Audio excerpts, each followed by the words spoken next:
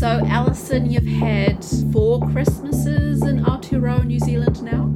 Yeah. Yes, 4 on and off. And does it get any less weird? No.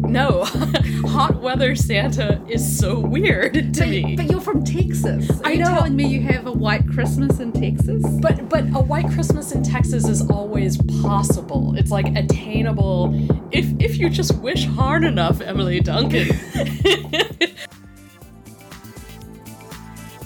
Kia ora, hello, and welcome to this episode of Play Notes Podcast. I'm your host, Emily Duncan. And I'm also your host, Alison Horsley. And we're both dramaturgs, meaning we read a lot of plays. We've likely read the plays you feel you should have, but didn't. And that's where Play Notes comes in.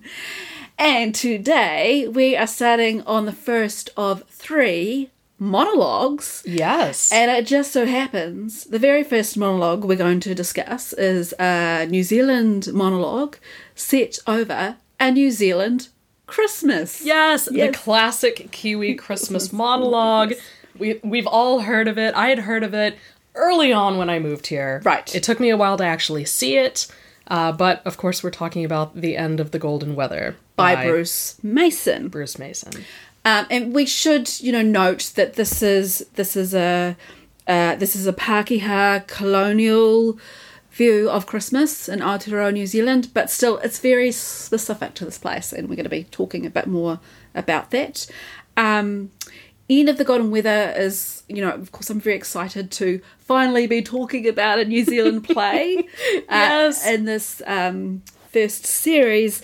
And End of the Golden Weather was first produced in 1960. So, it is very much of its era, but it still resonates a lot now. We both saw a production produced by a local company, WOW, last year. Mm-hmm. It was WOW Productions. Yes. I mean, also WOW, but WOW Productions. Yeah, here in Otupoti, Dunedin, New Zealand. Yes. Yes. Directed by Lisa Warrington, acted by Matt Wilson. Yes. And it was really quite superb. They toured in the spirit of Bruce Mason, because let me just look at my stats. Yeah, tell us about Bruce Mason. Well, I'm also just going to point out Emily Duncan is a Bruce Mason Playwriting Award winner. This is my coincidence. We chose this play before I... Tell us about Bruce Mason, Emily. Okay, so, he is, a very significant, still a significant playwright in New Zealand, for whom the Bruce Mason Award is named, of course. He's known for his multi-character cast plays as much as his monologues. What's one of his famous multi-character There's the Putakawa Tree. Okay. It's probably one of the most well-known. I think I studied that in maybe 6th form at school, which is now year 12. So it's the second to last year of high school in New Zealand. Okay. It still gets produced occasionally. In some aspects it has dated. It's probably not the most culturally astute. This is Putakawa Tree or End of the Golden Weather? It's a Putakawa Tree. But also, for the time when he wrote it and was first produced, it was groundbreaking. Yeah. Nice. And, kudos to him for doing groundwork in that sense at a time. Because it was characters were Māori and also Pākehā. Yeah. That wasn't really done by anyone else. And, he did a lot of work towards, helping us foster and put on stage, distinct Kiwi vernacular. Yeah, it's been a bit of a long road. Yeah. Getting there. Still finding a voice. Still there now. Yeah. So, tip of the hat to that. But, End of the Golden Weather was a monologue. It was semi-autobiographical. It's set on a beach that he refers to as Te Paranga, which is, in fact... Takapuna Beach, I think. Which is, in Auckland. Yeah. For those of you not familiar. And if you read or see the play, there's also a 1991 film version. That's how I first saw it. I remember our school was taken along to see it. Yeah. Oh, to the movie? Yeah. Okay. Yeah. All right. Yeah, and I'm assuming you must be able to see that somewhere. It's got very recognisable Auckland Tamaki Makaurau landmarks. Yeah, even though it's set in this fictional place. So Kiwi classic in a way. Very much so. And also it's set at a time sort of just post the Great Depression. So one of the historical events it references are the Queen Street riots. And it's all told through the eyes of a 12-year-old boy. And this is something that particularly appeals to me about the play. And I think some of the real skill can be found in it, because how the story is told through this 12-year-old boy's eyes. He's sort of very earnest in a way, but not self-pitying. There is humour. There's that real balance of both wonder and also a bit of horror at the world. So, for example, the recounting of the Queen Street riots. Yeah. From a 12-year-old boy's perspective of living through this and seeing the people in the neighborhood, essentially participating in this. Yes. Yeah. And there's multiple characters in the play that the performer takes on, the narrator. So Bruce Mason wrote this play, as many monologues start out, is for he himself to perform.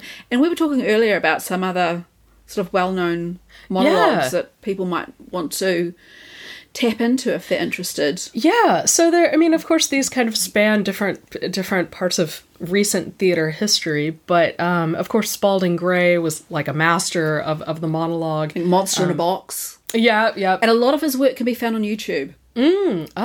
At Swimming to Cambodia. So I think Swimming to Cambodia. Yeah. Yeah. So certainly he Billy Crystal's 700 Sundays, which is a bit more recent, and quite a very personal piece as well. Yeah. Entirely personal. I mean, of course, there's the next two monologues that we'll cover here on Play Notes, which will be Vagina Monologues and Fleabag. So those go without saying. But also one that I was talking about earlier was I Am My Own Wife, which is not written to be a monologue performed by the writer, but it's another example of one of these monologues in which the performer plays dozens of roles. Right. So it's kind of a triumphant performance for a solo actor, basically, to pull this off, because they're playing so many different parts. So go ahead. Well, we were also talking about the focus of this episode around, why monologues often come to be. Yeah. As from often a very pragmatic, practical place. Yeah, and you started writing actually with a monologue, right? That was my very first play. It was called Lips. I had trained as an actor. I trained at the Lee Strasberg in New York City. I was back in Wellington, New Zealand, studying towards a theatre degree, and I thought, hey, why don't I just write something for myself to perform in the Fringe Festival? Okay. And that's how it all got started. And, I imagine that's the case with a lot of people who write monologues. I could do it with no budget. I didn't really need to get anyone else involved, because, of course, this was on quite a small scale. But that becomes much more possible. Yeah. With producing a monologue, say, versus producing Romeo and Juliet. Right. Or Merchant of Venice, or Othello, or even the Greek tragedies. Oh, yeah, Even though they don't have three main actors, you've still got your chorus, and, you need to bring your cranes in, and your dragon chariots are not cheap. Yeah. Well, yeah, so it's necessity, and then also creative control in some ways as well. Yes. And it seems like Bruce Mason created this out of that sense of necessity, and there being a lack of, I guess, roles for him, and playwriting opportunities in terms of full-time playwriting. It's a form of self-sufficiency. Yeah. And I don't think I gave this stat. So the play was first produced in 1960. By 1978, he had performed it 968 times.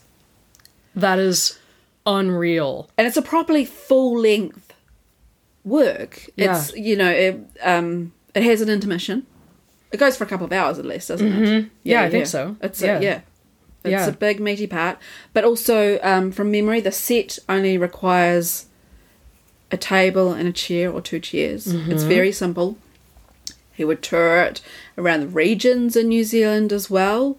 In that sense, I think of it almost like a community theatre work. Yeah. And that he would be billeted with people. Oh, yeah. So So you- just members of the community. Yeah, Yeah. I don't know, the head of the Women's Institute and whatever region Has a guest room. Well, yes, we'll take Mr. Mason in for the weekend, and Yeah. and So then he can perform it at the community hall. Yeah. Well, and so in thinking back to some of the Shakespeares that we were talking about those plays as being the advent of professional theater in England. And I was just thinking about the fact that in some ways, this play and Bruce Mason's work certainly contributed to the existence of professional theater in New Zealand. Being a jobbing actor. Yeah. Yeah. Yeah. And now, Performer, of course, he's a legend. director, producer. Yeah. Yeah, he's a legend in terms of New Zealand theater, and but at the time it was necessity.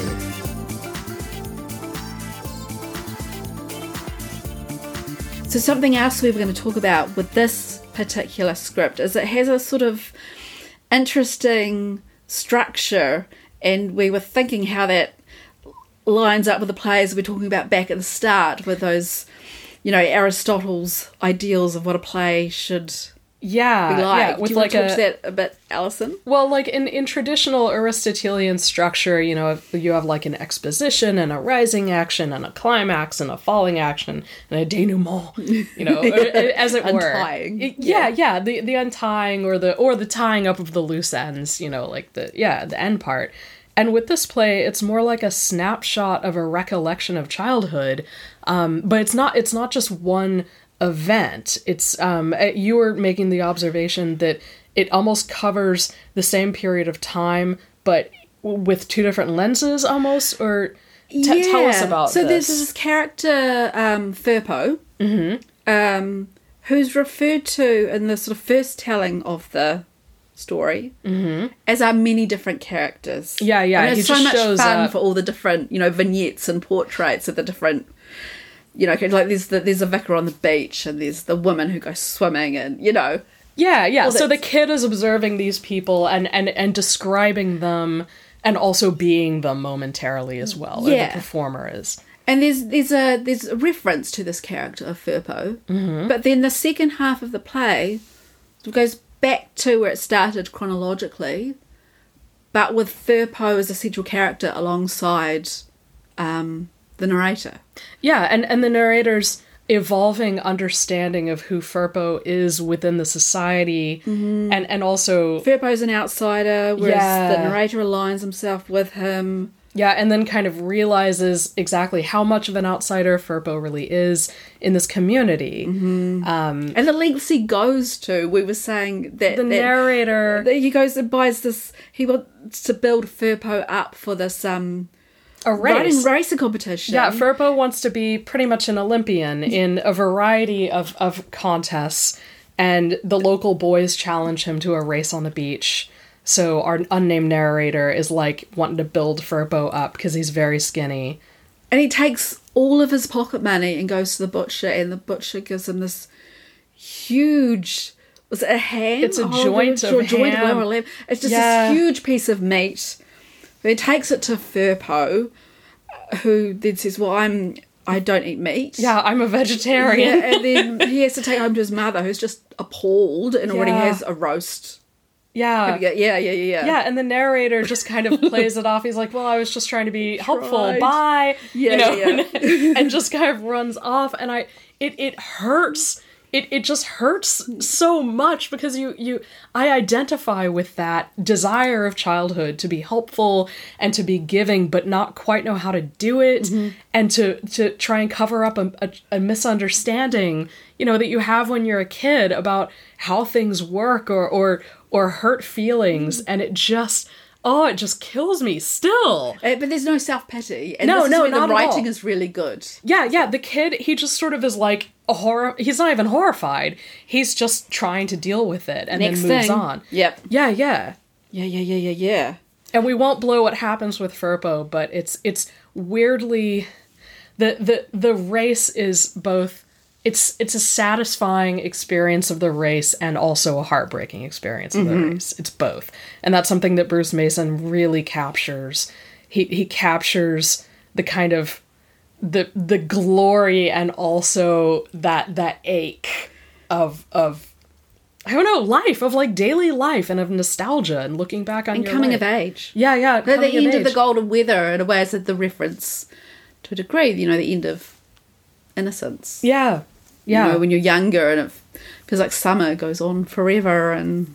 I never had that, did you? It goes on for all of Christmas, that's for sure. In New Zealand.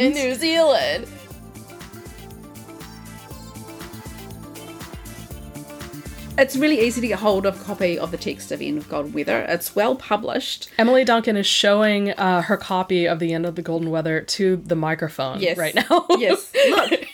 Look, Hop Guard, look. Can you see? But yeah, readily available, and it's really fun to read. It reads like a novella or something. Yeah, it is. Script. I will say, with my foreigner perspective, definitely coming to it, I was struck by how very Pākehā it was in that, especially in the opening moments of the, 1,000 years of history coming over to New Zealand. It's very Eurocentric.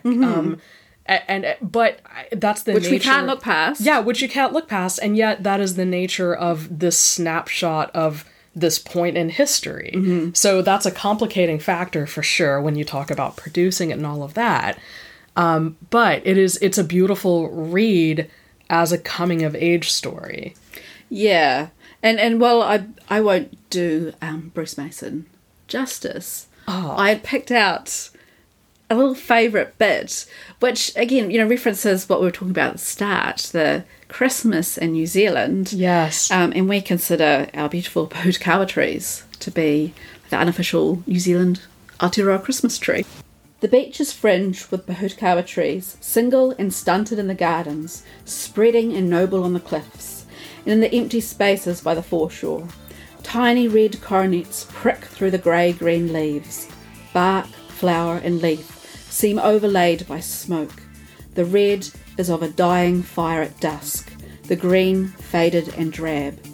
Pain and age are in these gnarled forms, in bare roots clutching at the earth, knotting on the cliff face, in tortured branches dark against the washed sky. Christmas in New Zealand is not so bad. Yeah, suspend your disbelief.